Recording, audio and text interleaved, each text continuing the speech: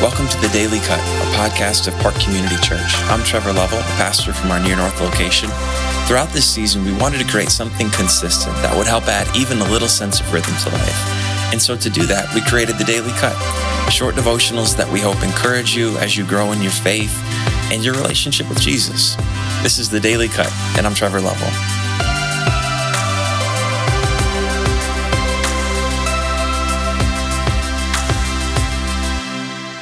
All right, it's good to be with you all.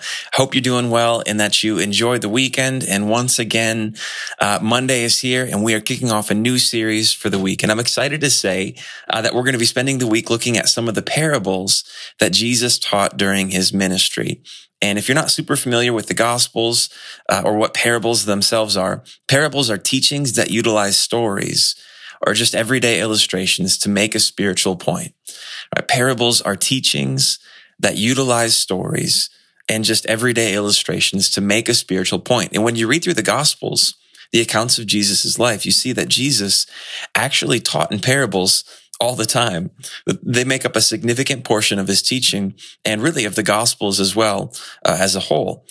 And so we're going to cover some of the bigger ones throughout this week, and hopefully they'll be encouraging and challenging as well and helpful for us, but also hopefully that in learning about these specific parables, part of the result of that will be that we'll become better readers of parables in general, and in doing so, better readers of the Gospels as well. So that's the hope and the aim for this week, and looking forward to it.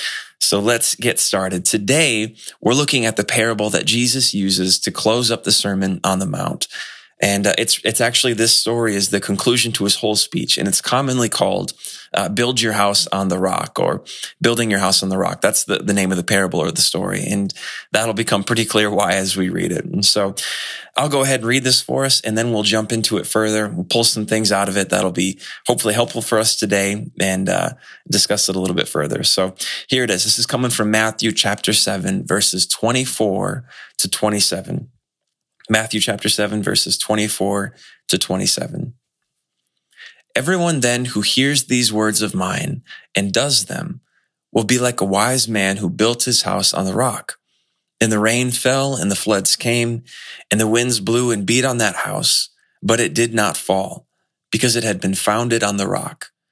And everyone who hears these words of mine and does not do them will be like a foolish man who built his house on the sand.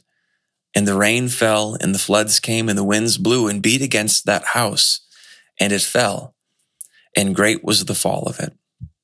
Amen. Amen. So first off, just to get a feel for the context, right? This passage comes at the very close of Jesus' sermon that stretches all the way from Matthew chapter 5 until here, right towards the very end of chapter 7.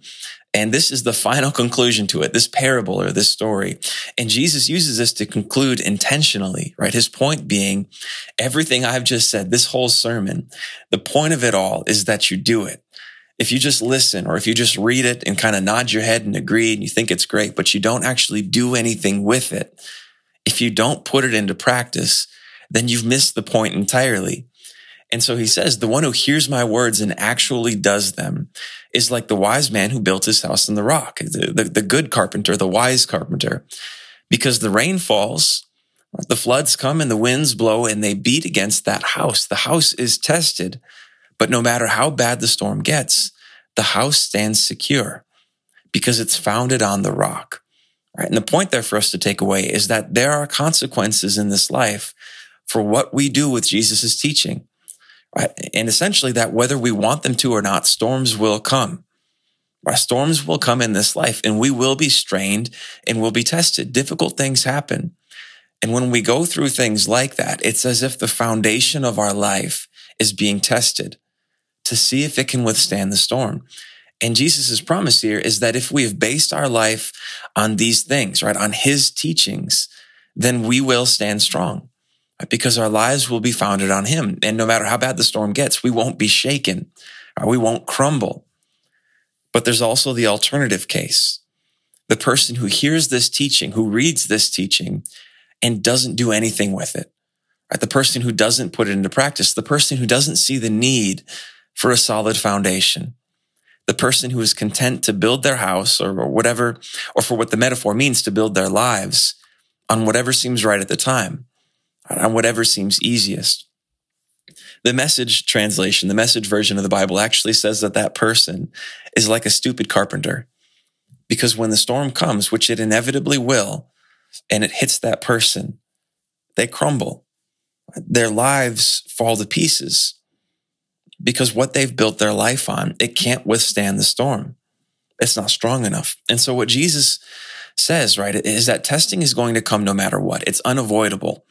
And the only way to stand secure, to persevere through that storm, through these storms, is to build your life on the rock. It's to follow his teaching. And so it's a pretty clear point, but I think sometimes we can get caught up studying the Bible, right? We're trying to read through it in a year or in 2 years. We spend all this time listening to, sermons, even listening to podcasts, all really good things, but we don't actually put it into practice, right? We treat it like the game we're playing is trivia, or that to win is to pass some test on the Bible, when really, what we're trying to do with the Bible, it's not a game of trivia or some knowledge test at all. Right? The game is more so follow the leader.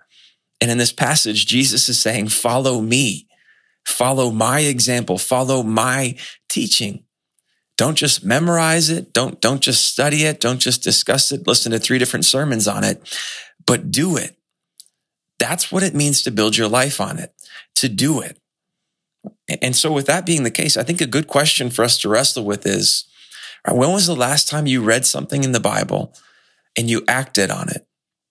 All right, whether it was later that week or it was that specific day that you read it. But I think a good question is, when was the last time you read the Bible and you acted on what you read? You put it into practice.